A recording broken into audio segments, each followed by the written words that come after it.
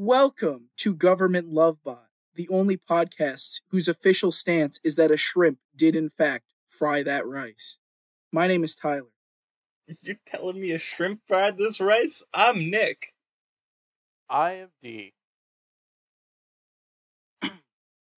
Well, here we are again. Welcome back, boys. On Gathering the around the Government computers. Lovebot. That's right. Yeah.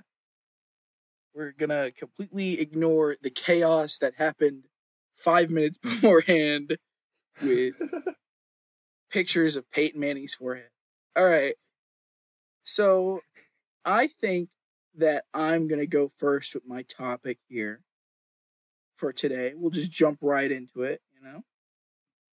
Hell yeah, Alright. hell yeah, let's get this shit. As we do here. So, I've been watching Law and Order, as you probably know. And there was this one episode of Law and Order where Olivia Benson went to Los Angeles and she met up with a cop played by Skeet Ulrich, which, in case you don't know who he is, he's Billy Loomis from Scream. So he's like a pretty big deal. And when I saw him, I remember thinking, man, what a weird actor to get for one scene. Why would you only get him for one scene? Then the other day I was reading about Law and Order shows, and it turns out, oh, that wasn't a side character. That was a cameo. That was a crossover with Law and Order Los Angeles, in which Skeet Ulrich stars. Oh my god. Which is my god. like, how are they just gonna slip that in there? And then it got me thinking about crossover media, right? And how interesting a lot of crossovers between media is, whether it be connecting two games that seem relatively unconnected, or shows, or movies, or what have you. And I figured we could talk about some of our favorites. So I got a couple here that I find fairly interesting. The first one is it's the Persona games, which I mention quite often. I'm in the middle of playing Persona 4, and in Persona 4, there's a part where you go to the island from Persona 3, and on that island, like, the background music changes to the background music from 3, and they, like, reference little things. Like, one of the characters says that, like, last time they were there was a blackout, which is, like, part of the story of Persona 3. And I just think that's a nice little way to connect the Persona games that normally seem very disconnected. And on the topic of Persona games, there's this one Persona game, and I'm gonna Google the title because I want you guys to get the full title here. We need to know. Everybody in the audience needs to know. Let's see here. Okay, so it's Blaze Blue Cross Tag Battle. And this is a game that is a crossover between the Persona 4 Arena games, Blaze Blue, another fighting game that I can't remember the exact name of. Under the Night in Birth, whatever that is. I don't know what that one is. But and also Ruby. So just like the four most random things you can think of. So that's just a fun crossover there. And then another one that happened recently was, once again, with Law and Order. They had a crossover between Criminal Intent, one of the characters from Law and Order Criminal Intent, the good Law and Order show, which stars Vincent D'Onofrio, aka the Kingpin. In which I just completely lost my train of thought because of that noise. My bad. So it was a crossover between Law and Order Criminal Intent, where the Vincent D'Onofrio's partner showed up on Law and Order SVU, and I just thought that was really cool. And I just like crossovers like that. So I want to know what crossovers you guys like. Oh, I have one already. I'm all prepared for this. Go for it. Timmy Jimmy Power Hour. You guys remember that shit? Yeah, the Fucking Jimmy and Timmy Power Hour. hands down, one of the best crossovers I have ever experienced and will ever experience. The combination of going back and forth between like Fairly Odd Parents graphics and or Fairly Odd Parents art and Jimmy Neutron's art, the little love triangle dynamic where Timmy was starting to step up on the Cindy Jimmy ship. Um, Jorgen Bond Strangle at the end having the Dr. Calamitus's head shoved on his shoulders with him. It's just absolute art that shall never be experienced again, and I think it should be treasured forever. You know what that reminds me of? You just remind me of a crossover that I can't believe I forgot in thinking about this topic. And it's the I don't even remember the exact name. It's like the That's So Sweet Life with Hannah Montana. That was on the Disney Channel. Where it was That's So Raven, Sweet Life of Zach Cody, and Hannah Montana all crossing over. Alternatively, later on in that show, that lifespan, this Wizards on Deck with Hannah Montana, or whatever they called it. I was just about to mention that one because that one's insane because it just casually confirms that wizards exist within like the Zach and Cody universe. And the Hannah Montana universe, and the That's So Raven universe because of the previous crossover. Listen, if you want to get into like the Disney Channel the Disney Channel extended universe, that's a rabbit hole that would take way too long to go down halfway through this topic. So we need to know, is Lemonade Mouth connected to any of it?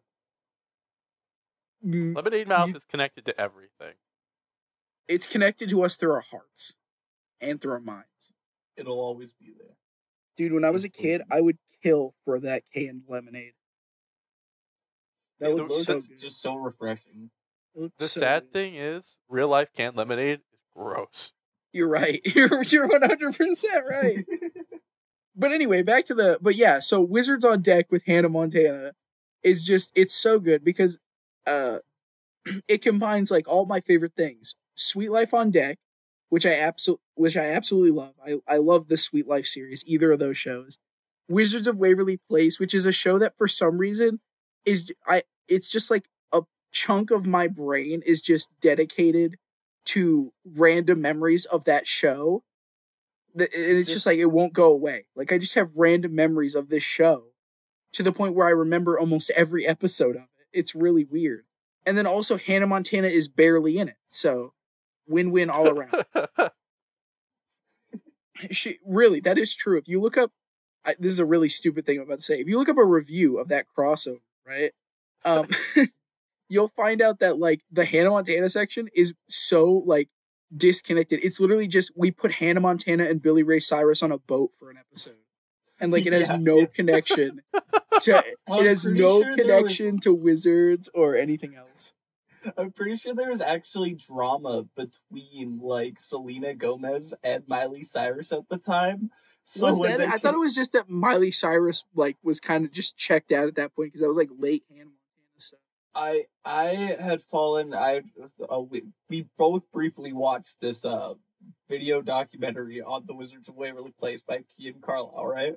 Oh, I didn't briefly watch it. I watched that whole bitch. I watched that whole thing. I went down through the comments and was reading through some stuff. And being honest, I didn't like do like terribly deep digging. I just kind of looked up, went, oh, okay, and then moved on. But it seems like Selena Gomez and Miley Cyrus had drama at the time, and they would just like refuse to be on set next to each other. Well, you know what? So like Team it came along. Selena Gomez. I changed my mind. This podcast's official stance is that we are Team Selena Gomez, but only Selena Gomez in the year like 2011 when that came out. Oh my God! So many official stances. We're breaking the rules all over. This is three in a row. Is this a new thing? Are we doing this now? You can't stop me. You can't stop me. I can't contain him. Guys, help. Lock down. He's broken free again. You can't stop me. But that crossover is just really like, it's just really fun seeing characters from like one thing show up in characters of another thing. It sounds so trivial, but it's so like it's pretty much what the Marvel Cinematic Universe is built on, is it being cool to see one guy in a different thing. Facts. So, D, what crossover are you thinking of? So, all right, this is a bit of a controversial opinion. I actually don't really like crossovers. I think that they could easily take away from the point of the original media if they're not done right. Cue the shocked gasps. Dun dun dun. I have one thing I'd like to talk about though, which is it's a very brief moment in the original Casper the Friendly Ghost live action movie. All right. So they move into the house and they realize that there's ghosts in the house. And they want to get rid of the ghosts. So who do they call? A very checked out Dan Aykroyd drives up. So Dan Aykroyd. Yeah, yeah. This is, I believe, pre-Crystal Skull Vodka days. And he is there to bust ghosts. Bustin' makes him feel good. Doesn't it make everybody feel good? Now, D, I want to ask you about your opinion on like when it comes to crossovers. So, because like crossovers have a few different stages, right? So, like, where do you draw the line on crossovers? Like, for instance, I mentioned before the Persona games, how they like reference the other games and they mention that they're all in the same universe, but it's not really a focus. Like that being one end of the spectrum, and then going all the way up to the other end of the spectrum, which is Wizards on Deck with Hannah Montana. Like where do you draw the line there? I draw the line at step one. I draw the line at they reference events that took place in the other game or in the other piece of media that is like tangentially connected, but they don't really go much further than that because so, like, I feel cameos and Easter eggs. I see. I feel like they can take away because if you're watching something and like, all right, let's go to Law and Order. You're watching Law and Order and you see a celebrity appear. What's your first thought? He did it. He did it. Exactly. It takes you out of the media. But Law and Order does that even when it's not a crossover. That's true. I mean, you're right. But I just think that when they're like, oh, by the way, Tom Brady's in this episode or whatever, you're gonna be like, oh, Tom Brady's the killer. He's the one who did it, right? Well, that's more of a cameo than it is a crossover. Yeah, but I still mean that like when you break immersion like that, you sort of play your hand. I think. I think it really depends. Do you have any other like examples of that though? Because like in Law and Order, it's just kind of like cliche thing they do. But well, I was gonna mention that one issue I could see with crossovers happened again in Law and Order, where they actually had like a legit full on crossover with Chicago PD. And I'm gonna be honest, I don't know jack shit about Chicago PD. And when they did that crossover, half that episode, like, I was just like, this means nothing to me. Like, I feel like this should mean something to me, but I don't watch Chicago PD, so like, I don't understand what this has to do with anything. And that's another aspect of this, I think. And I'm about to admit something on podcast. I have watched all of Steven Universe. Yeah, you can at me.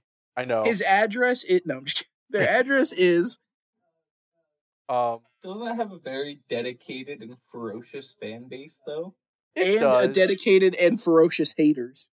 It definitely has those too. I don't know. I just thought that I thought it was pretty well done, and it was good to watch in the background.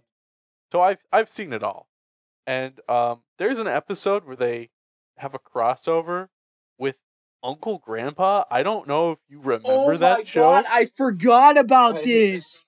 I wish I could forget about that show. That was so bad. Listen, I want to give a shout out to I think it's Sick Animation, where some of the creative minds behind that. because some of their stuff is legitimately so funny. Let me post a link to their video Green Lovers. Better not have Okay. anything to do with Uncle Grandpa. We'll fight. It does not. We'll fight It on does not. sight.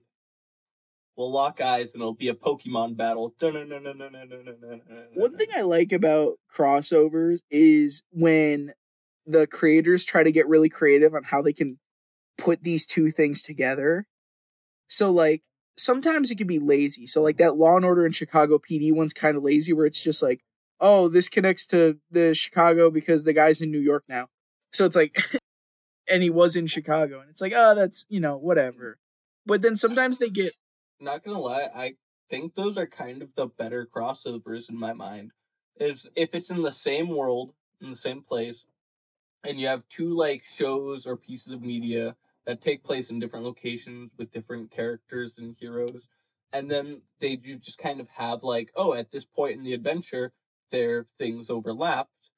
Those are like kind of the most natural, and I feel like yeah, best I feeling agree. crossovers. But then again, I I love agree. Timmy Jimmy Power Hour, where they just straight up went, these are two parallel universes where they can hop back and forth because yes. See, weirdly, my feelings are in like a horseshoe shape, where it's like I don't like it when there's like tiny crossovers that sort of break the immersion. But I think if you're gonna do it, do it in a full episode. Just make it a thing. I don't think it's good usually. I gotta say though, Jimmy Timmy Power Hour. I haven't seen it since I was a kid, but I do remember liking it a lot.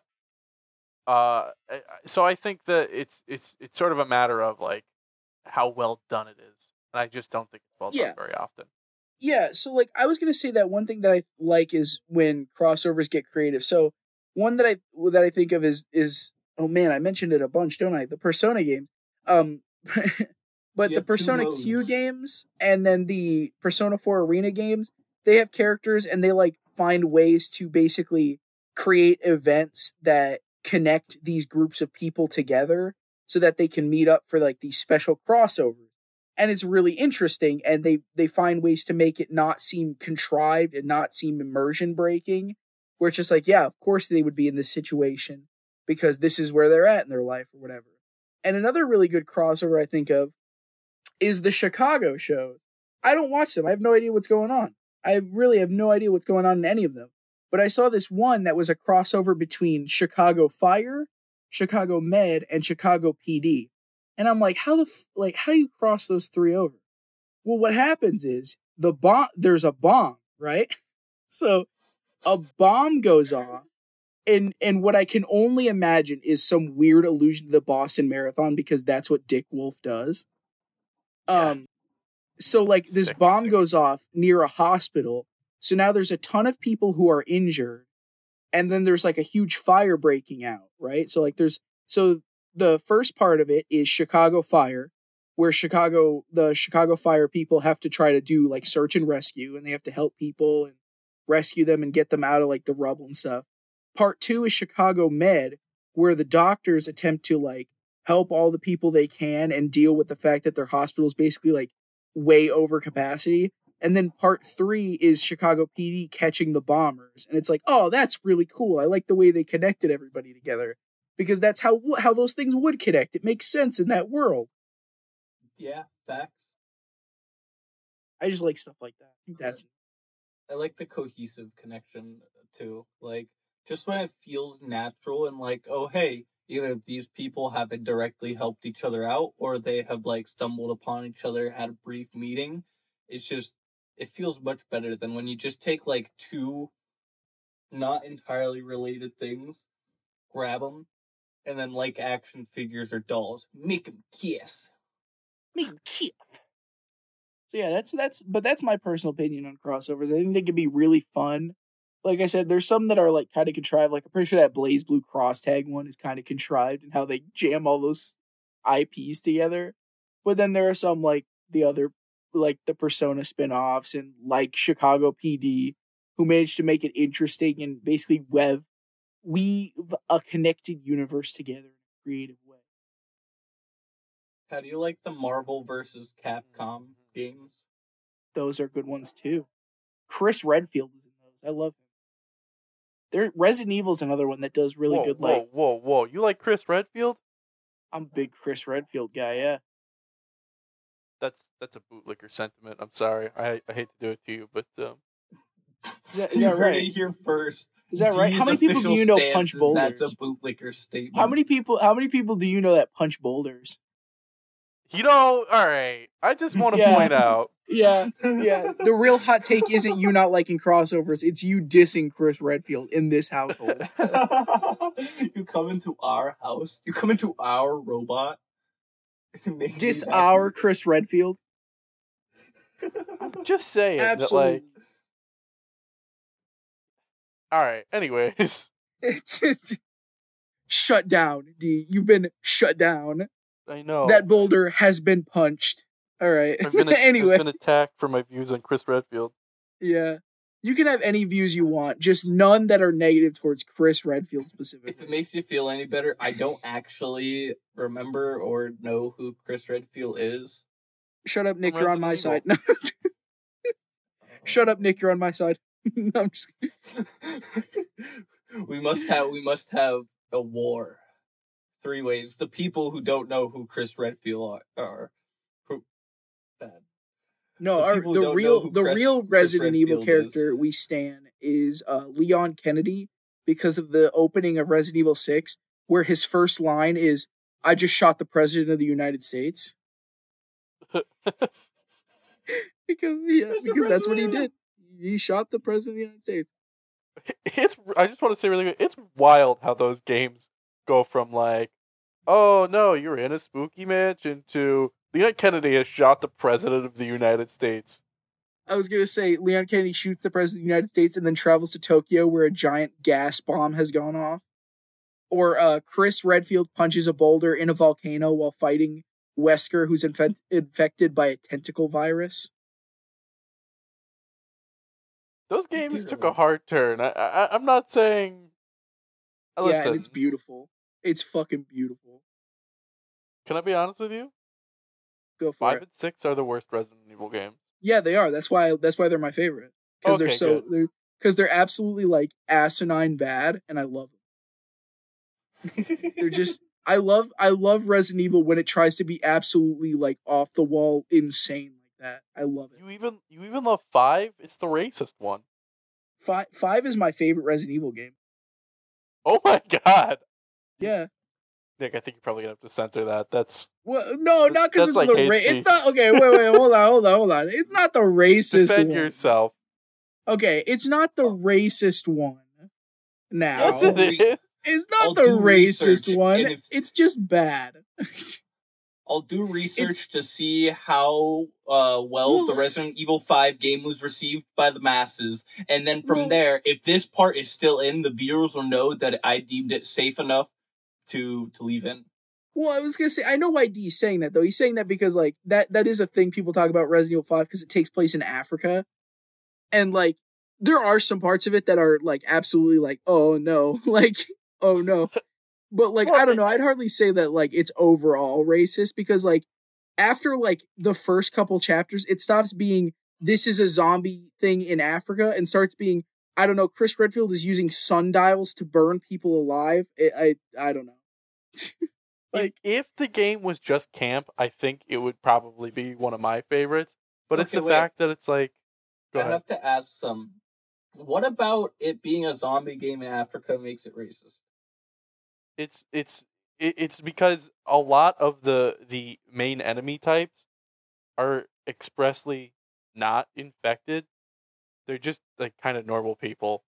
Well, no, they are infected. It's just that they are infected. They're just the Resident Evil 4 not zombies where they look humanoid and they have like very few zombie characteristics. Oh, being honest, I haven't played too much of the Resident Evil games, so The other big thing. Sorry, I didn't mean to cut you off. I was going to say the other big thing people point out is that one of the enemy types is like the very stereotypical like white man's idea of what a tribal person looks like. Oh my god, I forgot about those big guys. Yeah. I forgot about those really big guys.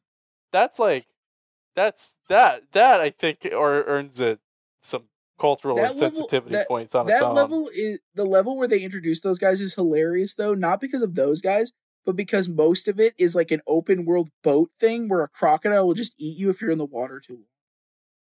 Oh yeah. Forgot about the Yeah, but boats. either way, I like the camp. Most of what I like about Resident Evil 5 is the camp, some of the ridiculous scenarios you get put in, and Wesker. Just everything to do with Wesker is so good in that game. But D, if you like camp, but you don't want any of the really awkward stuff of 5, that's pretty much what 6 is. Because 6 is like the most insane game ever. Like there's like one story that's Sherry Birkin and Wesker's son, Jake. Oh, I've I've I've played Resident Evil 6. I've Okay, played then you know 5 the and part. 6. Then you know the part about to talk about, where that weird nemesis guy who chases you is just jumping from helicopter to helicopter to try and catch you, and he's just shredding through helicopters. As It's one so does. good. They're all lined up It's perfectly so. for him. It's well, no, he's just fucking like Hulk jumping between them. Just jumping at Mach 8, going 7 miles. Either way, this whole conversation about crossovers has taken a turn. Yeah, point it's is, Grab him, sorry. throw him under the bus. Resident Evil. Get him under there. Okay, to wrap up this topic on crossovers, Resident Evil 4, Resident Evil 5 and 6 are absolutely insane, and that's what makes them insane. All right, next. Who's next? Okay, I can go next if you want. Oh, I was gonna say I can go next. let's Well- let's let Nick go next, because I know D's really into his topic like I was last time. So Oh yeah, we'll simmer. let D wrap simmer. it up. Yeah, Okay. we'll let D take us home. Take us to the promised lands. Anyway, it's really fitting that our topic of that your topic of crossovers kind of slid into a video game discussion, because I want to talk about game genres, and specifically some of our favorite game genres and exactly what like makes them our favorite. So, for example, I want to start. I am deeply in love with Souls-like games, just especially the entire Soulsborne actual like series of games from software. I love them to death. It's just so satisfying to nail down like the invincibility frames, the kind of hard lessons of you're gonna have to get good, and the progress and ability to be like go into it, make mistakes, mess up, but more often than not, it'll be just that you making mistakes, messing up, and being able to learn from it. It's a very satisfying experience. Inversely, I love roguelikes, which are like the exact opposite of that because they're almost entirely RNG. I tend to like roguelites actually a bit more than roguelikes. And the very subtle difference of that is that roguelites will let you, as you go through runs, you can progress outside. So, like, the first run is ultimately your hardest run. As you go along and you accrue currency, Hades is an excellent example. Phenomenal roguelite. You get stronger, you'll unlock more weapons, you'll be able to upgrade your stats, and it'll ultimately be what brings you to completing that first run and then going on to complete consecutive runs for whatever end game type goal the roguelite has set up. All right, But I dig it. it's just the exact opposite because it's like very much RNG based. Even with roguelites, one a bad run, bad RNG for a whole run could really throw it all down the drain. Don't matter how good you play. Yeah. So what's funny is, I guess I can kind of roll up next with mine. Is those game genres are some of the last on my list. Not because I think they're bad. They're obviously fantastic game genres, but I'm bad at video games, so Me I can too. never get good at them. So that's one of the reasons why Soulsborne games, I just can't do it. I'm not good enough at games, no matter how much I try, man. I just Speaking of being bad at video games, I can't really play shooters. I am honestly just Oh yeah. incapable. and I'm that kind terrible of at shooters. flows into what I was gonna say. So I have two genres picked out. And the first one I'm not gonna dwell too much on because I feel like I keep talking about it, but it's JRPGs. I love JRPGs. I Like, hadn't All right, noticed. can we get like, some like examples other than Persona, because like there are some oh, hits out there. Chrono oh yeah, Trigger, I can Oh, easily, fucking I Chrono can. Trigger for sure. I was gonna say Chrono Trigger. That's a great one. I got plenty more though. Dragon Quest. I played Dragon Quest ooh, 11 late last year. Fucking love Dragon Quest 11. Dragon That Quest game is 8 for the fantastic. PS2 is my favorite one. Final My Fantasy favorite. 7. I like Final Fantasy 7. I like Final Fantasy Ooh, 7 a lot. that's Um, classic. Honestly, if you say you're a fan of JRPGs and then say you don't like Final Fantasy 7, my heart would cry out in pain. There are probably some of you out there, but just know my heart is in pain for you. yeah, Did you ever try Final Fantasy 8? I honestly have not played that. I know Squall from Kingdom Hearts. no, I haven't. But my friend really wants me to play Final Fantasy 9. Oh yeah, Ooh, 9's that pretty one good too. slaps too. Yeah, he loves 9. So like, he really wants me to play Final Fantasy 9. But like, I just like JRPGs for like a whole bunch of reasons. Like especially with like things like Chrono Trigger, Chrono Trigger, Dragon Quest, all those games. Just having going on these like grand adventures and then just like building up a party of characters and you just become friends with all of them as you like explore and like push through like some sort of massive quest, and there's side quests and side content and just fun things to do in them. It's just these big grand epic adventures. And I love that feeling when you finally get to the end and you hit credits and you're like, that's it. The adventure's over. I went on this whole adventure. I made friends, and now that's just and scene. You know what I mean? And I like a lot of games do that well. Like I said, I'm going to try to avoid talking about the one that I keep talking about, because I Your don't want to passion. like that. I don't want Now I to have one seem more like that's the question. only one I play. Sure, go for it. It totally is, but no, that's okay. Um, is this like stuck specifically? Like, are you just a big fan of like turn-based JRPGs, or do Yeah, you I like was some actually going to more? mention that one of the things that I like are turn-based RPGs specifically, because well, there's like multiple reasons I like them. One, I like being able to sit and think about my moves, because one of the things that I don't like about Final Fantasy VII and Chrono Trigger is they do this really weird system where there's like a meter that goes up, and the second it's full, you can attack, and you kind of have to like rapidly go through it and like get ready to click them when it's time. I don't really like that as much as I like just straight up Dragon Quest style turn based, where like if I want to take like a couple minutes kind of planning out what move I want to do, I can take those couple minutes and just kind of sit and think about it. I like the satisfying feeling of starting a boss fight and just like like pumping out all your buff spells and then like getting ready to just start like wailing on the boss and stuff like that. Um, and then also one thing is that when I play games, one thing I love is the ability to just kind of like pause anywhere. The thing I like about JRPGs is like, especially turn-based ones, is if I have to go to the bathroom, I could just like start a battle and then it's like, okay, I'll be right back. And my character will just spend the next like couple minutes staring at the enemy, not moving at all until I get back and decide that it is time for him to attack. Just doing the idle animation. That's just Yeah, like how fights are in real life too. Actually, you just kind of stare at each other for a long time. exactly. And like the RPG mechanics are like my favorite part of like Fire Emblem. Like Fire Emblem's obviously not just a straight up like turn-based JRPG. It's a little different. But like I like the RPG elements within that game. Oh my god. Earthbound? Love Earthbound. Oh, Fantastic game. Earthbound, yeah, I've that's heard a Fucking so classic. much love about Earthbound. Earthbound as it being like a classic game. I'm just uncultured. I've never played it. Oh my You god, dude. have a Oh Switch? my god. I actually do have a Earthbound. Switch in the house. I Earth don't own it. It's my roommate's, but I've already gotten the go ahead to purchase a game for it. Let So me tell you why Earthbound's the greatest game, alright? One of the main characters' name is Pooh. Alright? Ooh.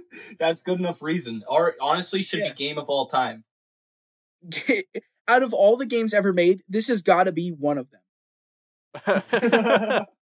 but but yeah, so I just love JRPGs because I think that they're just so charming in so many ways. A lot of my favorite games of all time are in some way, shape, or form an RPG. I want to talk on like the RPG part.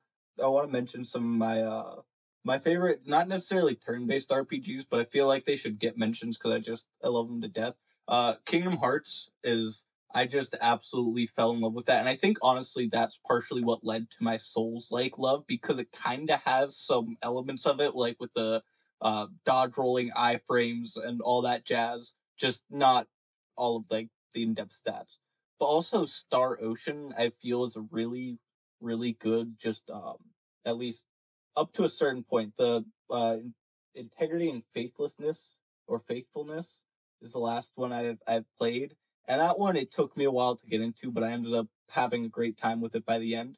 Just overall, that series is so well done as a JRPG where you find these characters and pick them up, but they also have some of the stuff that keeps my cravings satisfied. Where it's like that action movement. I'm the complete opposite. I want to have the game forcing things down my throat, so I have to react to it. Oh, okay. Yeah, I'm looking at it right now. I've heard of Star Ocean, but I don't think I've ever actually like played any of them. But this actually looks interesting. I might check this out. Specifically, Till the End of Time is my favorite. I was gonna say you're gonna have to, yeah, you have to give me some recommendations, like where to start. Actually, I have Steam up right now. I'm literally looking at a Star Ocean game. Star Ocean: The Divine Force is on sale right now. I don't know if you for it's like Oh, isn't that $36. is that So the newest Oh one? wow, yeah, I think it just came out. oh wow. I'll have to look at that. So now, there's one more RPG that I do want to shout out. Now that you mentioned it, and now this is a hit game series I love a whole lot. Right? It's called. Just kidding. It's Dokapon Kingdom. So just You kidding. almost It's had me Dokapon there. Kingdom. Yeah, you had me for a second. So Dokapon Kingdom is ironically made by Atlas, but it's a party game. So it's like Mario Party, but it's a JRPG. That So honestly you sounds get a awesome. character and you go through a story that's like about fighting monsters, leveling up, clearing towns, but there's also three other players trying to do the same thing. So you're constantly battling with them, and it's a party game mixed with RPG mechanics, and it's so like it's wild. I love it so much. It's getting a That's remake on the Switch coming, I believe, late next month. Just I recommend it wholeheartedly. It's amazing. It's such a good game. One last honorable mention. For the Oh, go for King it. is an excellent one. I big recommend to you guys, especially if you have any like of D&D, because it's like a pseudo D like tabletop RPG kind of setup, and I absolutely have had a blast with that. They have multiple different campaigns and stories you can go through. You can have like couch play with your homies. You can have online play. It's a blast. I love it. I like RPGs that have like really big branches in their story. That's pretty great. But now I'm gonna cut kind of my second genre that I was gonna mention short, which I don't really have too much to say about it. But it's class based team shooters like Overwatch or Team Fortress 2. I just like the big fancy cast of funny characters who all have their own way of tackling a team based shooting game, like with game modes like payloads and capture the point and stuff like that. I just think those are really fun. I would play way more TF2 if I was any good at using mouse and keyboard and had a computer that could reliably run any game, really. Um, and so in substitute of that, I play a lot of Overwatch, and I love Overwatch so much. I know that that game is scummy, both dev wise and in the way they use microtransactions. So I just spend absolutely zero money on it and just plays the funny Junkrat guy with the grenade launcher. So that's my second genre, class based shooters. I'll send it over to you, Overwatch D. 2, I just learned today that they like their newer characters that they've come out with, you can just unlock by playing the game too. Yeah, Junker Queen is uh top tier. D, if you've never done it, Google Junker Queen. all right. I feel like you'll appreciate that.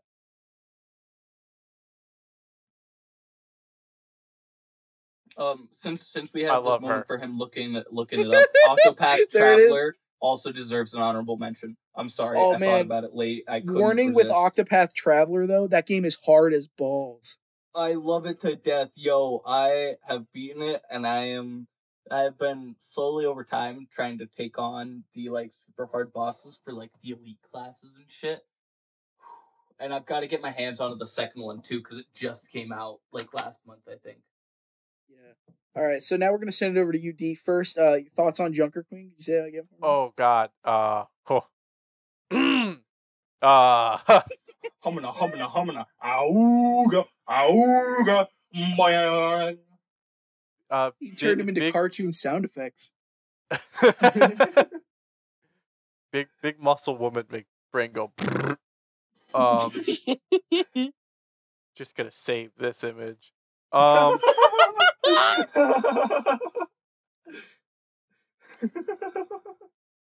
So, as far as my favorite genres go, I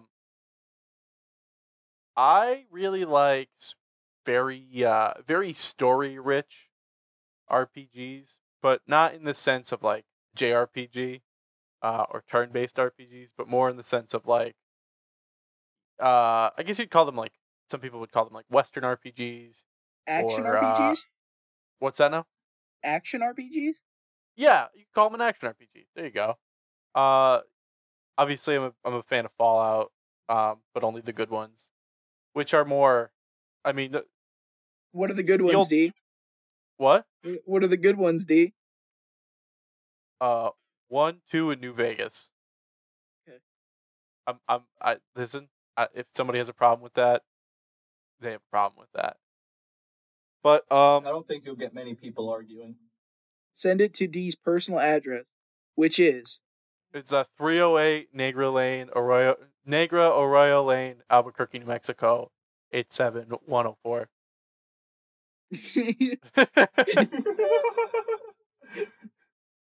Anyway, you were saying, D. Anyways, I feel like I've talked enough about those and my thoughts on them. I just like a story that's not afraid to like commit to the bit and like have a story that it's not afraid of. I feel like too many RPGs these days are afraid of their own stories and their own plot lines. And Agreed. they shy away a little too much. But so I'm going to talk about one of my other favorite genres, which is Metroidvanias. Ooh. Oh hell yeah! Hell yeah, bro. I really like games that like they don't necessarily repeat themselves, but do rhyme. The sort of like all right, George Lucas. the sort of looping back around and like connecting to an area that you'd already been in and like unlocking a new area with the thing that you got in the last area scheme. Perfect. Love it. Chef's kiss. It's like a puzzle that you've got to figure out as you play. Wait, Every does game that make should be Luigi's like Mansion a Metroidvania? That's not the first time I've heard that, believe it or not. Dark Souls is considered, like, the very first Dark Souls is considered to be a Metroidvania as well. Well, hold on. My brain is just shattered right now. Is Luigi's Mansion a fucking Metroidvania? That's the same kind of question as is Cory in the house an isekai? And the answer is yes. Okay, cool. All right, continue. Yeah. Specifically, Hollow Knight is a great one. That's a fantastic game. So good. It's so goddamn good. Silk Song can't come quick enough. I know. It's on my wish list already. I'm so hyped. Yeah, unfortunately though, much like Tyler, I'm bad at video games. And so it's like it's to me almost like playing like a Soulsborne game where it's like smashing my head into a wall until I get it just perfect. Well, it is like a 2D Souls-like Metroidvania. Yeah, a lot of people say it's like the Dark Souls of Metroidvanias. I love it. I love it so much. It's so good. I always thought Dark Souls was the Dark Souls of Metroidvania, but you know, Dark Souls is the Dark Souls of Dark Souls. I've heard that too. Shatters my. Luigi's Mansion is the Dark Souls of Luigi's Mansion is the Dark Souls of Metroidvanias. Our podcast. I'm now the first person in the history of the universe to say those words. I just wanted to be the first. That's all. Oh, we have a lot of first time ever quotes. Quick, Google Walter White's address. But yeah, I definitely really like Metroidvanias. I also like farming games, believe it or not. Oh, I like life simmy farming games. I like What? Animal Crossing. Yeah, Stardew Valley is I think maybe the best game ever made, and everyone should play it. You know what? You're not wrong. It is a game of all time. It is a game of all time. It soaked up a lot of hours for me, that's for sure. Honestly, Animal Crossing for the GameCube was my shit. I understand. I love New Horizons. I didn't end up vibing. Like, I feel like I would go too deep now if I played with it. But when I was younger and they were starting with like New Leaf and like the actual building of the towns, I just didn't vibe with it as much because I started with the GameCube one where like Animal Crossing was like almost like a friendship, a relationship. Like you basically the whole thing was just satisfying your neighbors, being nice to them, bringing them gifts, trying to soothe over conflict. And I don't know, that was just such a peaceful, cozy thing, and also paying off debt because Tom Nook is a crook. You see, but here's the thing. I just want to quick talk about Animal Crossing and defend Tom Nook here. I knew this was coming. Tom Nook is not a bad person. All He's right, a bad man. He gives you debt, but you never have to pay it back. There's no deadline. You could just never pay him back, and he will never question you. He will leave you in a shack. He will leave you out to starve and die. You can max out your house, or you can like he grow it a couple you so times. that you don't even get to spend money on yourself. The money just goes out of his pocket. He literally lets you live rent free in a house. You is it small? Yeah, but you can work to pay it off and make it bigger. You have all the time in the world. All I'm gonna say is he wears Hawaiian shirts and little sweaters.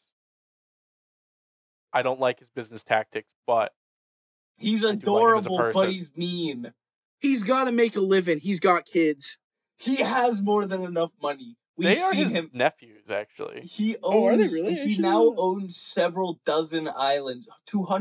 Millions of islands. How many copies of Animal Crossing New Horizons sold? Well, that assumes that each version of Animal Crossing isn't just an alternate universe. It isn't because you go and visit the other islands. Well, yeah, those planes travel through dimensions. Oh, fuck. You got me there. No, I love the Animal Crossing New Horizons. I'm not going to tell you what the theme of my island is. What is it? I'm not gonna tell you. I'm not gonna tell you. Tell me. It's Law and Order, isn't it? Yes. No, but my flag is Cowboy Bebop. That's pretty cool. Oh, that's cool as hell, dude. I like that. Cool as hell. All right. And I think my town tune is the Avengers theme. Mine is Funky Town. Oh, that's so good. That's such a good one. Dude, I was there from like day one of New Horizons. I remember when the only way to get money was tarantula farming. Oh yeah. I was there, man. I watched it all from afar because I want to play Animal Crossing again. I just have to be willing to build my own town. I recommend New Horizons. I think it's good. Fun. I like it. Yeah. I want to give a quick shout out to another game that I absolutely love, which is the game Celeste. It's on sale right now for $5. If you are listening to this and it's still on sale, or just to you two, if you haven't played it, get it, play it. Even if it's not on sale, Celeste is really good. That's 100%. True. Especially if it's not on sale, give these people money. Yeah. In case you're wondering, Tom Nook developed Celeste. I was about to say support your local creators and small indie developers, but then you said it's Tom. Yeah, Crook. You want to know who funds this podcast? Tom Nook. No, it's Big Nook. No, we have to pay all that money back to him. Did you say Big Nook? Did you say Big Nook? Yeah. Is that like Big Pharma? Big Nook? Yeah, Big Nook. God damn it! Big Nook strikes again. They're silencing us. Title of this episode should be Big Nook trying to silence us. All right. Briefly, Tyler supports Big Nook. Big Nook. This Tyler's in the episode is pocket of Big sponsored Nook. by Big Nook. I'm in the pocket of the government's in the pocket of Big Nook. Briefly, because I know we've gone on talking about Animal Crossing and Big Nook. But some of your least favorite game genres, feel like the people should know. For me, although I play like a handful, I'm not a huge fan of shooters. It is probably due to why you guys don't really like Souls like. I'm not really good at them. Like I play Apex, and like that is kind of its own genre. It's a battle royale, which in itself I'm not really much a fan of because I'm bad. But another one is Hunt Showdown, and I actually really like that one, but that's because it's an extraction style game, which is its own little genre, where it's like a mini battle royale, and you go in, either kill the mobs or the boss, maybe get some player kills, and then dip out. Or if you're like me, a scared little bitch boy, hear somebody run next to you and immediately leave. It's fine. It's cool. No one will judge you because there's no one around. I got my least favorite.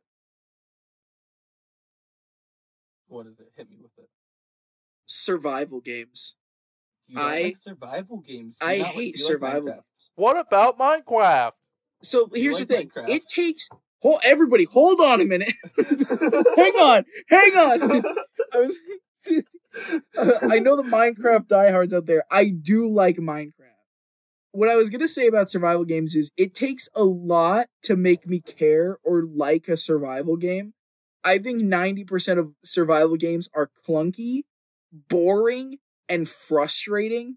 Like, for instance, I started playing Ark Survival Evolved with my friend, and It's that game is the most clunky and like painful. Yeah, it's so clunky. Like, the only reason I'm still playing it is because you can shut off some of the meters, and it's got funny dinosaurs.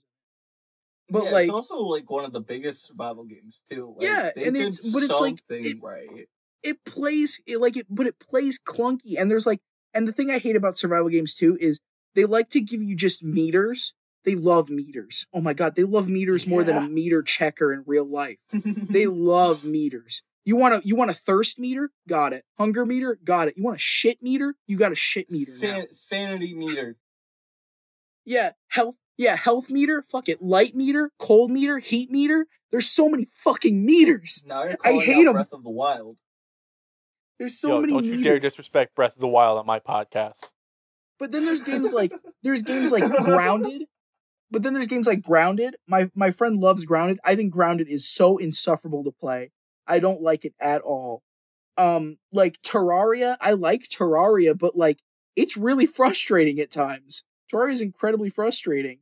I want to play No Man's Sky, but it's a survival game, and every time I try to play it, it feels clunky, and I don't like it. And then another one is State of Decay 2, and this one makes me so angry because I really like State of Decay 2's concept of like creating your own apocalypse, like survival thing, like your own survival group and having your own base and stuff. But it's a fucking survival game with like 27 meters again, and I hate those. It's so frustrating. And then another thing survival games do is they want to try to like make it so that you can't handle all the content all at once. So what they'll do is they'll just like fill the map with enemies that can just like one-shot you for 90% of the game. So then you're just like in Ark Survival Evolved, I was literally just standing around at a campfire waiting for my friend to get back from using the bathroom.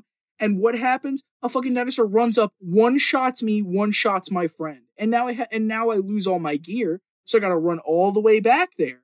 All the way back across the map to get my gear because I got one-shotted for the terrible crime of waiting. And it's like, why?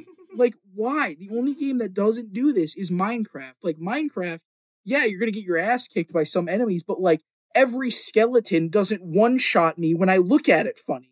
Like, oh my god, survival games just frustrate me to no end. I feel like this one might frustrate you some, but might also appease some. I don't know.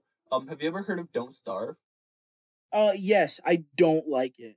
I think it's really cool, but I'm also really bad at it. That's another thing. That's Mood. another thing with survival games. I'm bad at them, and there's so much crafting, and I'm just like I can't craft shit fast enough or efficient enough, and it's just like dude, I just can't do them. Can't do them. I'll watch people play Understandable. them. I'll watch I, people play them, but that's it.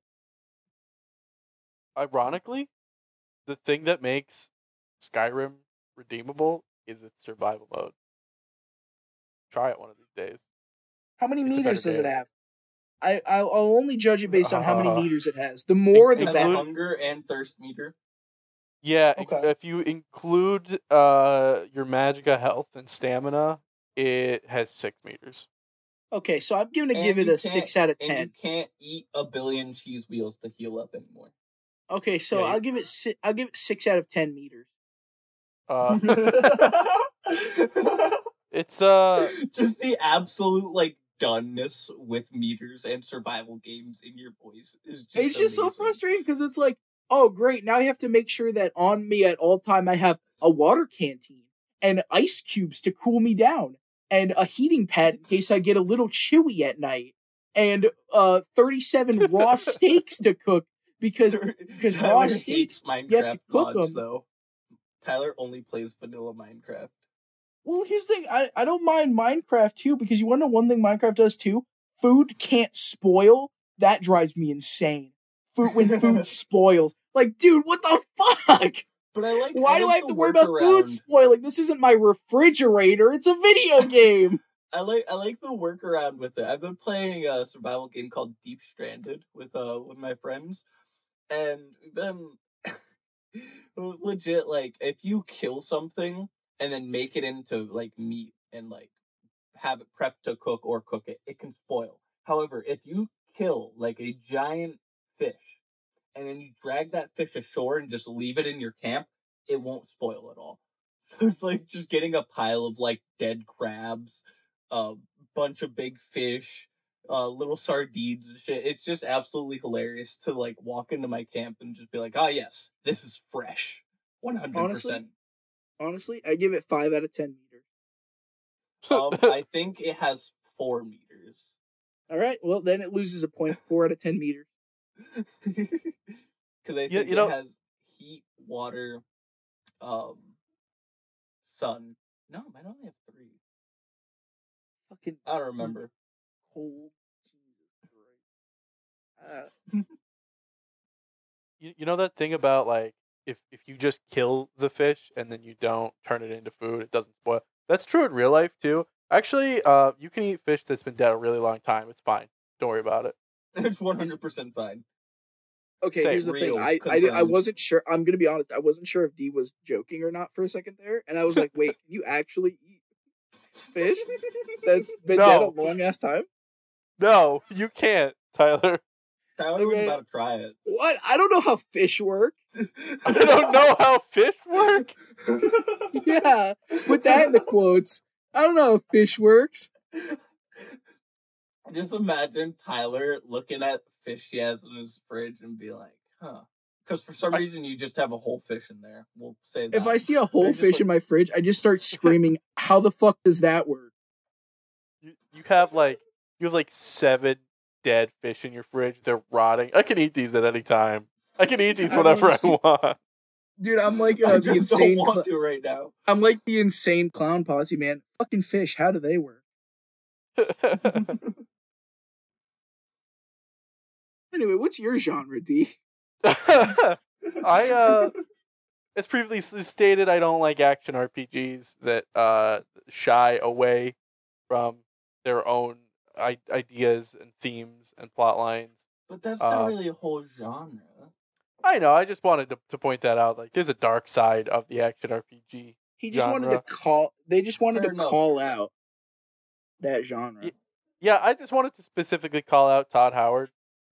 I want to also is say that that Vile there's also Howard a bright again? side that is too far gone with like something like Kingdom Hearts. I love the series to death, and I probably will until I die, just because first game ever has a special place in my heart. But man, they went full. Nomura went full tilt into the story there. Did not give any fucks. Said this may get messy, but I like it messy. Yeah, I'm still like not 100% on the Kingdom Hearts timeline, and I have been Well, I will actively sit you down involved. after. No, here's the thing though, is that like I started playing.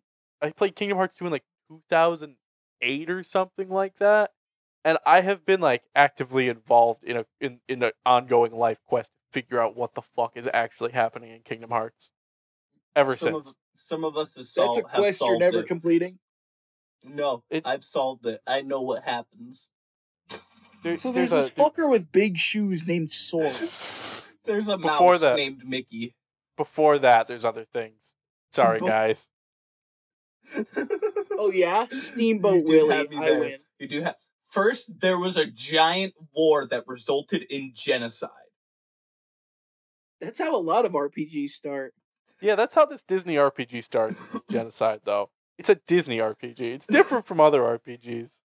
Then we flash forward hundreds of years to 3 fuck-ups. Or 2 fuck-ups and their mom. And we call this game Xenoblade Chronicle. No. Xenoblade's those are good RPGs. Xenoblade, great RPGs. Fantastic. But, but back to your least favorite. Sorry about that. No, you're okay. I was going to say, yeah, shooters are definitely some of my least favorite. I just am not good at shooters. I'm just not good at them. I feel that like on a spiritual level. Like You don't have the flick of the wrist. No, I'm just kidding. I can have I'm fun great with at eating shooter spaghetti. games. Look at the flick of the wrist. Look at the wrist. Like I can have fun playing shooter games, and like there are some that I really enjoy. Like I Hunt Showdown, but it's like mainly because like I have friends that are playing this shooter, and I just want to play with them. And then I am either a goofy goober or I try, but it's okay because we're all just making fun and having a good time. I don't like shooters like CS:GO or Valorant. Those shooters are frustrating.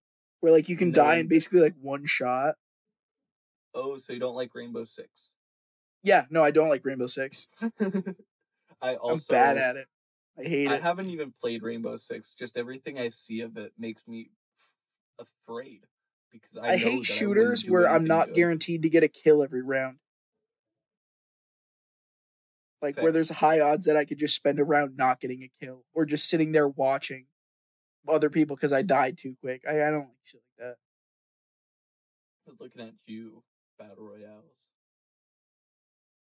Yeah, dude, battle royales. The only one who has yet to force my hand to quit it is ironically Fortnite. I'm sorry, Tyler. You're voted off the island.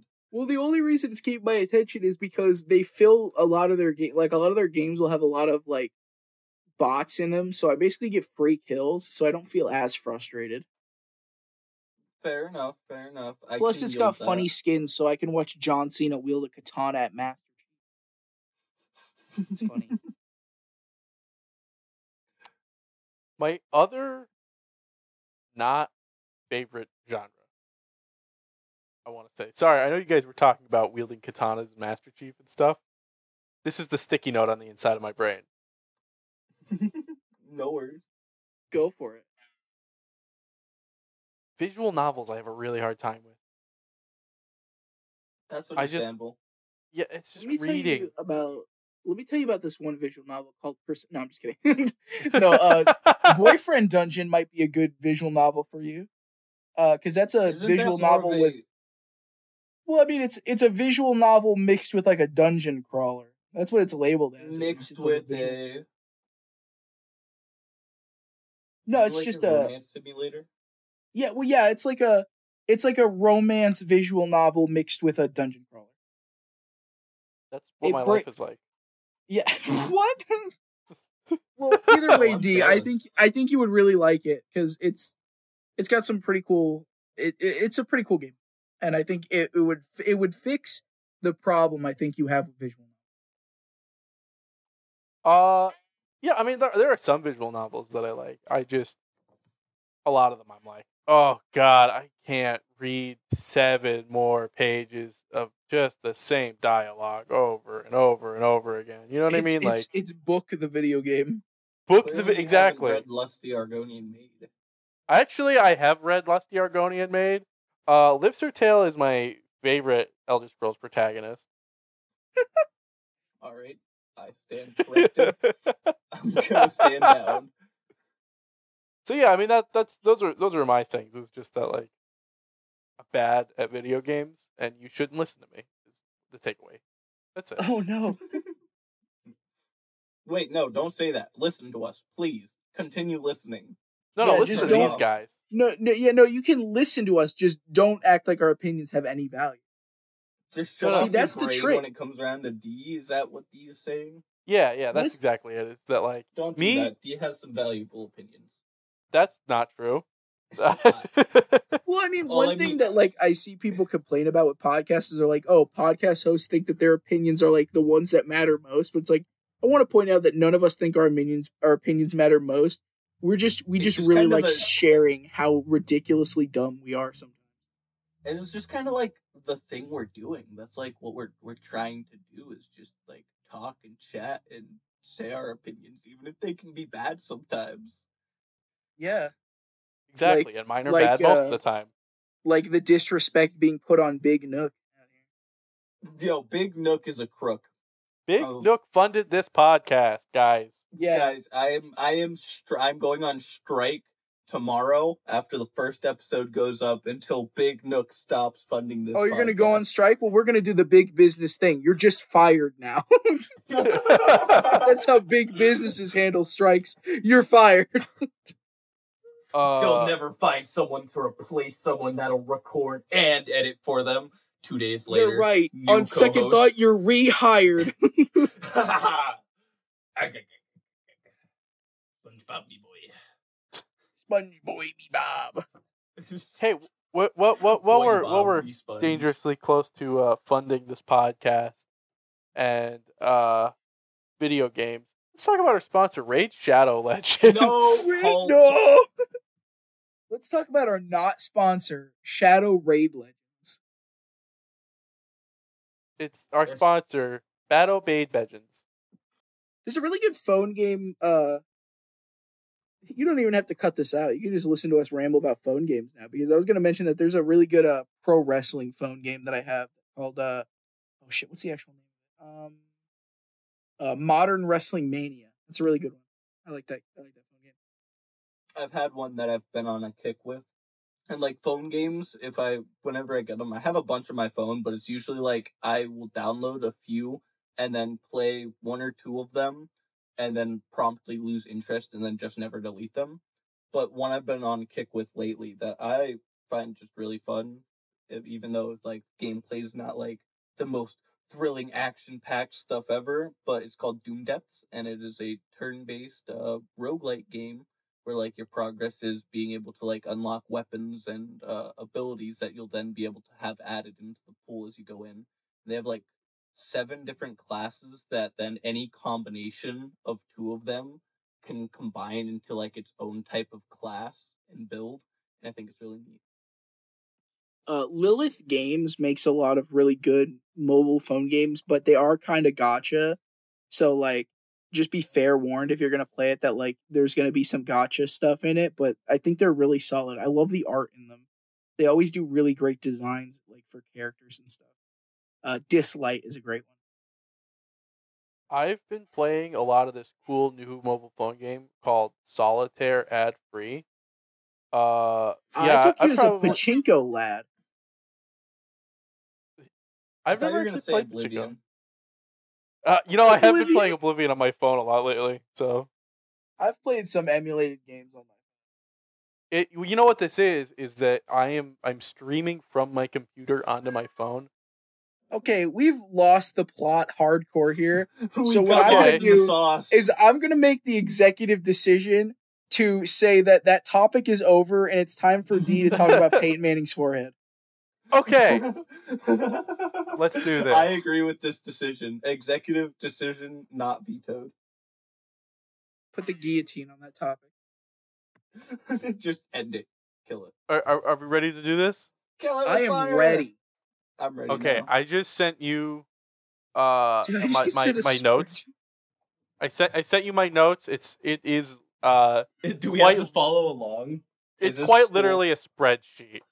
Um so you don't have to follow around along if you don't want to. But I think I took some good notes. It's that time of year again when people start talking about first round picks in the NFL draft and whether or not first overall pick, I should say, is actually worth it. A lot of people usually end up saying, I'm included in this. It's always a bust. And uh, I decided to check and see if that was true. Um, and I'm here to share my results. So I Oh went boy. from 2022 all the way down to 92. Oh dear Uh, lord.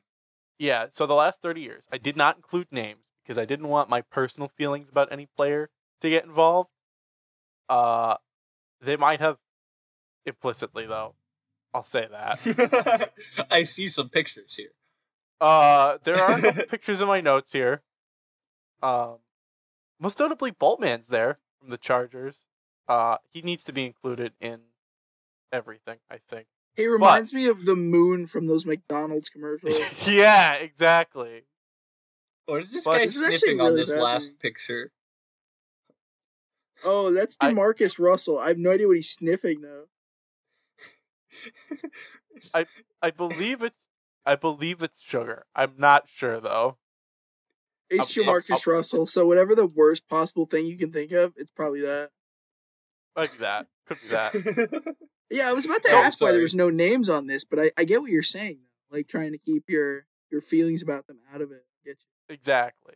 Yeah, I wanted to be unbiased as I possibly could because when you label somebody a bust, it's hard to decide whether or not you just feel that way about them because of your own personal feelings or whether or not they are legitimately a bust, a total bust.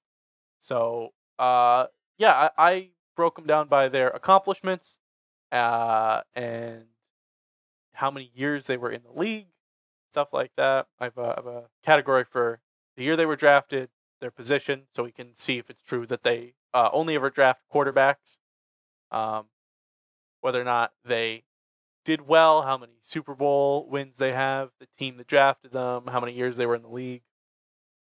Um, and I'd like to jump into that. Let's Really hear So is a it. lot of quarterbacks. Really is a lot.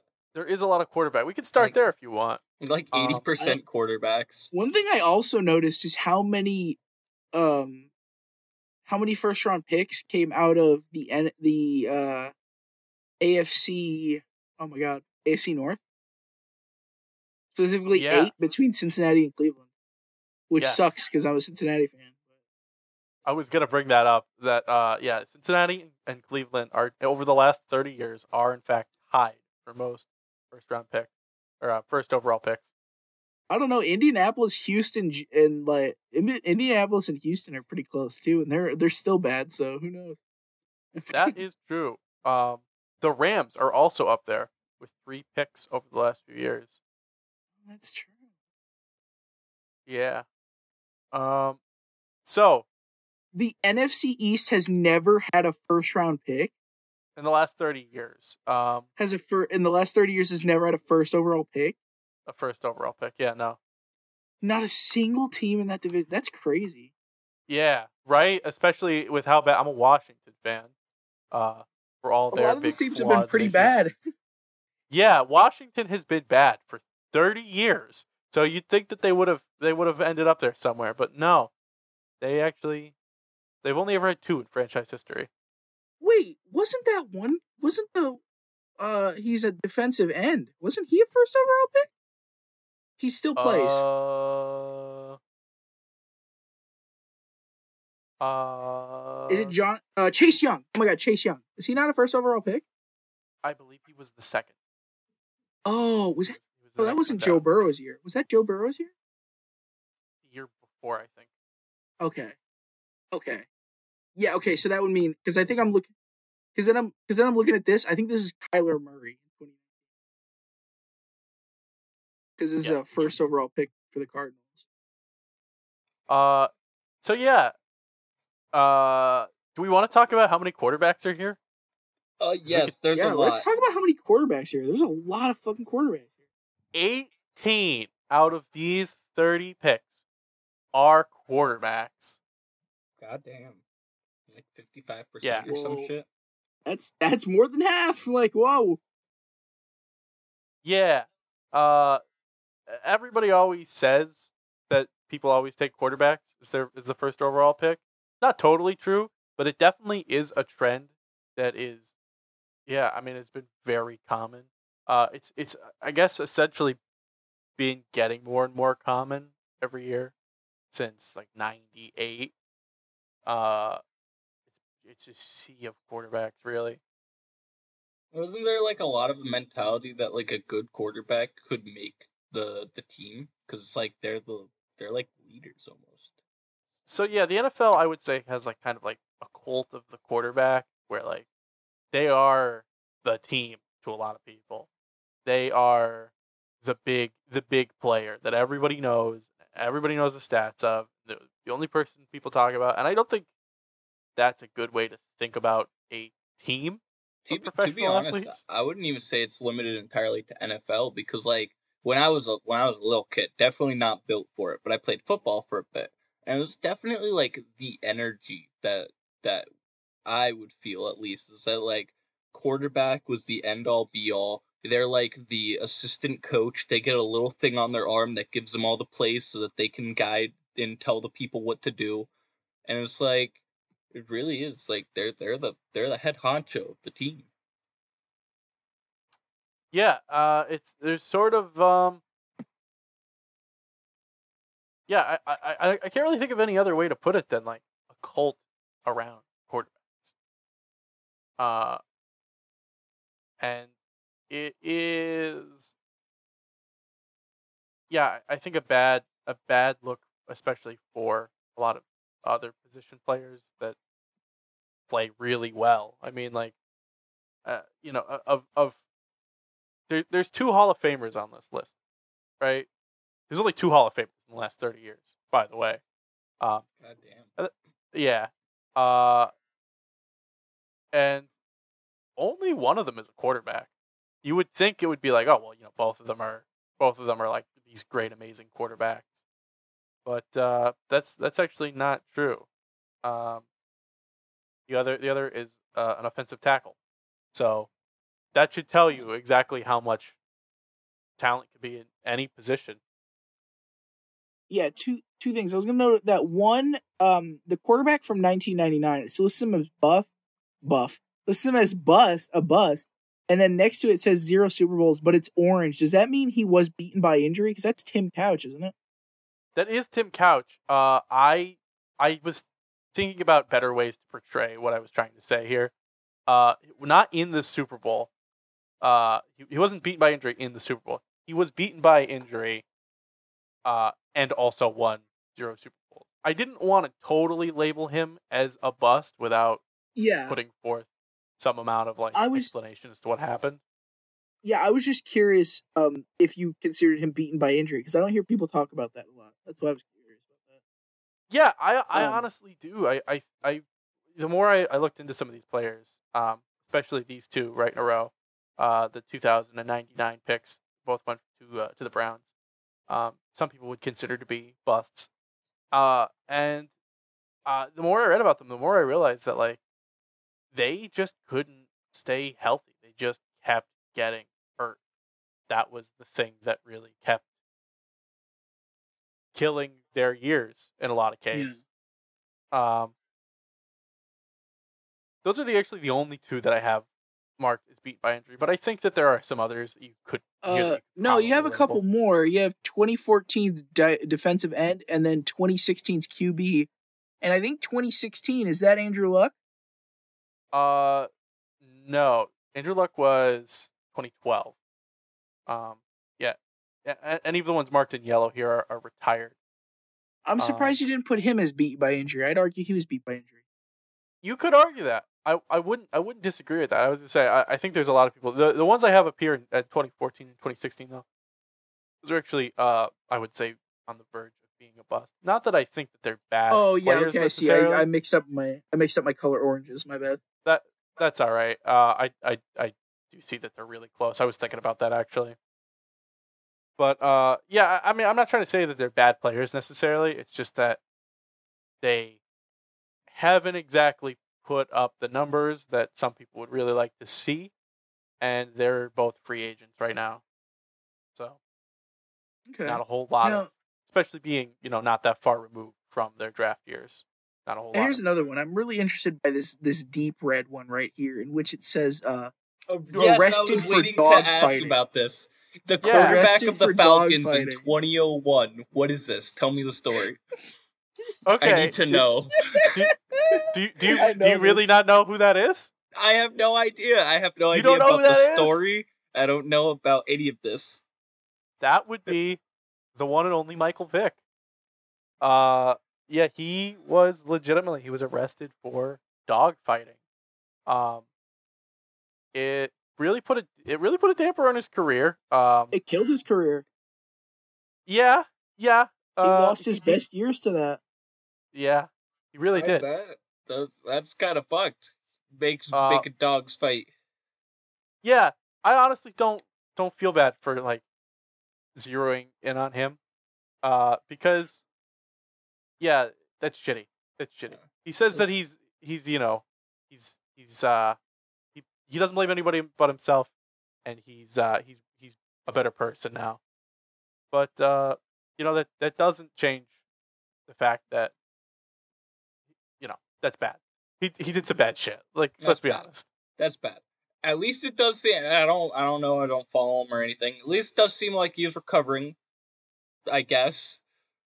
I don't really know how else to put it, but it's like that's fucked. Making dogs fight. They don't do that. They're supposed to be pet. Hug them. Love them. Cincinnati in 94 and 95 go back to back with busts and first round picks. And I know one of them, the halfback, is Kajana Carter. I know that one. Yeah, yeah. I'm gonna be honest with you. The AFC North has had not great luck. Yeah, the Browns in 99 and 2000 had back-to-back busts, and both of them, ironically, were the two that were beaten by injury. That the reason that beaten by injury is like that color orange is because that's the Browns orange. That's just that franchise in a nutshell. That makes sense, yeah. What does HOF mean? Hall of Fame. Okay. Harbor Freight. Harbor Freight. Yeah. The two Hall of Famers are Orlando Pace and Peyton Manning. That's Orlando Pace revolutionized the pancake. Well, the pancake block. The pancake block. That's like he's the one who. It was like the pancake. Yeah, the pancake block. He was the one who like they put on a scoreboard how many pancake blocks he had in the game in college.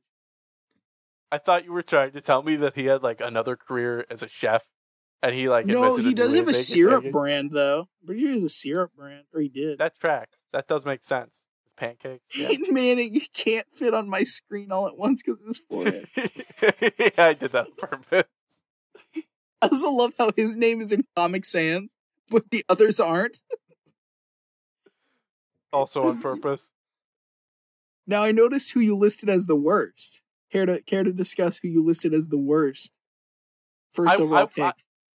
I would say the worst in sense of whether or not he was a bust. And yeah, let's be honest. It's Jamarcus Russell. I can't really say too much about him. He was only in the league, a handful of years. People who worked with him said that he had problems with work ethic and attitude. And hey, Jamarcus Russell, if you're listening right now, wish you the best, buddy. In the last 30 years, though, you technically were the worst pick. This one's for Nick and anybody listening. My favorite Jamarcus Russell story is they wanted to test his work ethic, so they handed him a CD, and they handed him a DVD, and they said, "Here, we need you to watch this. This has a bunch of plays on it, and we want you to run these tomorrow at camp. So I need you to watch all these plays and tell me like how they're shaping up and if you can do them. And then he came in the next day and said, Jamarcus, you watched that DVD? He said, yeah, I know all the plays inside and out. I'm ready to do it. And the coach looked at him and said, that DVD's blank. There's nothing on it. He didn't watch the DVD. That's rough, He gave him buddy. a blank disc. Damn. It's brutal. It's brutal, but like, jeez, man. Damn.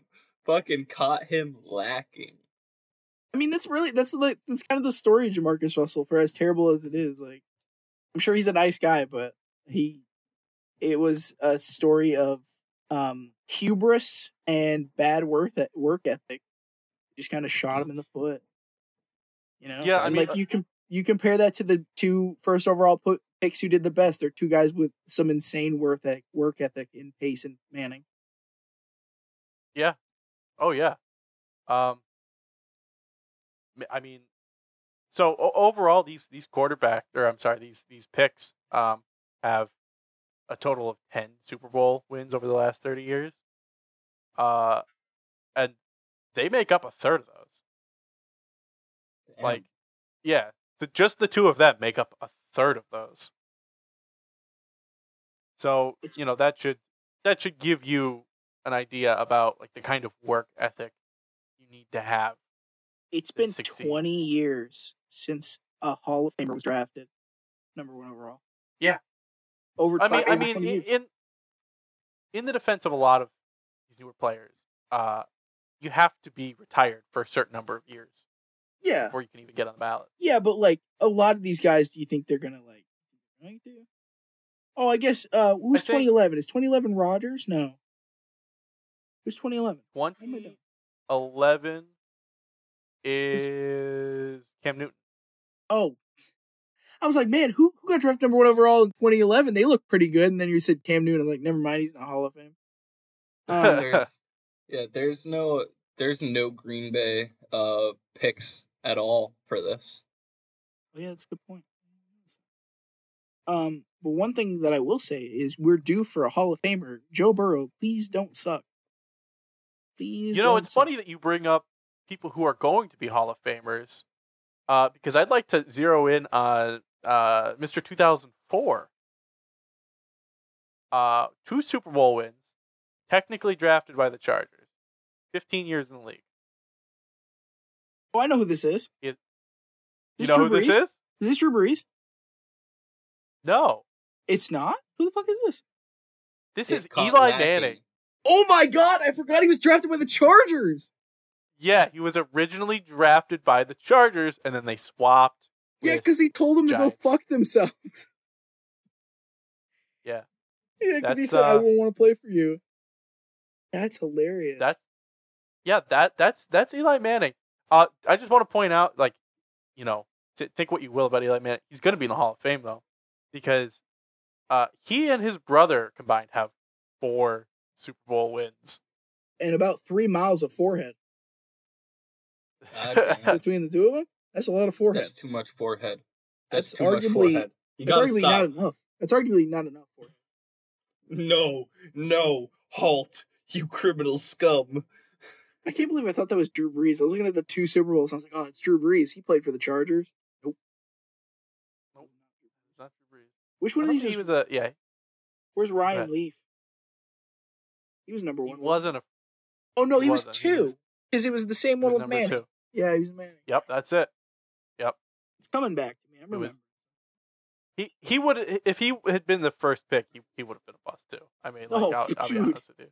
He would have needed his own color. Again, I hope anybody who's listening to this who is a professional football player doesn't have their feelings hurt. Sorry, guys. It's just business. True. I mean, nothing personal, kid. That's the name of the episode. It's just business. 10 Super Bowl wins, and 3 of them are between 2 people. Yeah. 10 Super Bowl wins over 30 years. Yeah. And we haven't had one since 2013's tackle that went to the Chiefs. Wow. Uh, Only one of them. there- Wait, no, two of them are still playing because 09's quarterback is still playing. He's got one, which it looks like that What is does Matthew PB Stafford. means? Is he Stafford? 09. Yep, he was drafted by the Lions. Yeah. That's gotta be who it is. Stafford. Yeah. Yep. That's it. Stat Padford. I don't So I actually know believe that that. I just think it's a SB funny and name. SBA means Super Bowl and Super Bowl appearance. What does PB mean? PB is Pro Bowl. Okay. Oh yeah, Pro Bowl baby. Sorry, That's actually Tyler's favorite game. He can tell you all about it. I love the Pro That- Bowl. And nobody else likes it, but I love the Pro Bowl. You should do an episode about the Pro Bowl. I should do an episode about why I love the Pro Bowl. And Yes, in please. it, I'm gonna keep posting that image of Peyton Manning's giant. We'll somehow make a thumbnail for the episode. Now here's one thing that I do want to bring up, because we've been talking a little bit about like how like Cleveland and Cincinnati have the most first overall picks, and the Rams. The NFC has had 9 number 1 picks. The AFC has had 22. Yeah. I said, what the fuck? Why has the AFC been know- so bad? I just think the AFC has been in like a bit of a drought in the last 30 years or so. I definitely think that's kind of changing on its axis now. I think the NFC is going to be the worst conference. I mean, you say that, but the past 3 years, Jags, Bengals, Yeah. and then Yeah. and then it was the Cardinals, and then before that, it's the Browns, and the Rams and the Bucks. Yeah, I mean, like, I don't know. I'm not saying it's going to happen overnight, but I do definitely think that kind of a switch is going to happen eventually. Oh yeah, that's just because of all the youth in the AFC. Yeah. Oh yeah. A lot of youth. But I wanted to draw attention really quick, and then we can sort of wrap everything up here. What do you think the average, without looking, what do you think the average career length for these first overall picks are? Okay, I'm gonna just look at the numbers. I'm just looking at the players.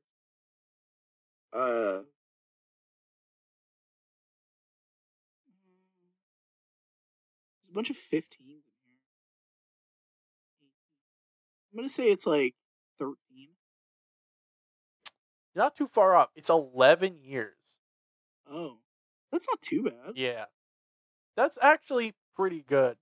I was talking about my findings with another football fan, and he brought up the question though. Do you think that some of these people have had the average career in the NFL is like 3 years? So, do you think that some of these people have had their careers extended by virtue of the fact that they were the first pick? Yes, absolutely. Yeah. Yeah. All For right, you multiple answered. reasons. Yeah. Yeah, no, for multiple reasons. Because for one, they like typically they'll ride out their rookie contracts, and then typically places will pick them up and try to get something out of them for a few years. A lot of them will become backups, like career backups for a long time. Career backups. Looking at you, 2018. Is that Carson Wentz? Oh wait, no, that's not Carson Wentz. That's Baker Mayfield. Yeah. Try not to say names here, Tyler. Sorry, Maker Bayfield. Maker Bayfield. That's fine. They'll never know. But I like yeah. him as a person, but yeah. But yeah, I feel like a lot of these were like career backups, and like having that first overall pick on your resume makes you look like you can at least fool somebody into thinking you're halfway decent. You know, I think that's a lot of it, and I think that number is also boosted by the fact that there's a couple guys in here who just had long careers playing pretty good. Like a lot of these are like just players who played pretty good. Like from 02 to like was this 02 to like 05, all those players have 15 years, 11 to 15 years. Okay, I do have one question about the years though. This 15 for Michael Vick, does that include how much time he was in prison? I don't remember if I counted that or not. I did this a few days ago. Because if he played 15 years, like that doesn't sound. You might have accidentally included the years he was in jail. You accidentally included his prison ball. Yeah, I think I did. I think I might have done that. Sorry, I skewed the data a little bit. Well, either way, the point still stands at. Chuck the whole episode out. It's not. Correct. Even then, even if the average career is less than 11, it's still way more than 3. Yeah, that's true. I mean, they a lot of these guys have had long, very say industrious careers as backups. Yeah, so what we're trying to say is the first overall pick is the backup farm. Yeah, kind of. It's where you either get an attractive quarterback or a backup. There's no in between. Trevor Lawrence, Joe Burrow, Peyton Manning, Eli Manning. Peyton Manning? Yeah. I love a man with a clipboard for a forehead. Sorry, Peyton Manning. I know you're listening to this. Yeah, we love you, Peyton Manning, I swear. You just gotta... I'm sure this is nothing he hasn't heard before. That's probably true. It could be worse. It could be worse. He could look like his brother. No, I'm just kidding. So this edited photo does make him look like a conehead. Who said it was edited? It's a heavily edited. Who said it was edited? Who said it was edited? Yeah, I actually just slapped a filter on. This is a totally normal picture. This is just him with an Instagram filter. His glamour filter. Holy shit. Imagine somebody with that size forehead walked up to you in real life, though. Surprised the Jets have only had one. That's one thing I noticed, too. Yeah, I was also not expecting that. I mean, the Jets and Detroit. Detroit only has one. Yeah. A lot of the franchises you think of as being like bad. Not that many picks actually. They're not bad enough. And that's it. That's my info dump for the episode. This was very fast. Sorry I had to do it to you. I don't know. I found this incredibly fascinating. I loved learning about the arrested for dogfighting, because for like the first 10-15 minutes I was sitting there just staring at it. Just like, what does this mean? Who the fuck got arrested for dogfighting? 01 was a crazy year. Michael Vick was like... a lot of crazy things. Michael Vick was literally the hottest shit, and then he got arrested. That's crazy, though. That's a very...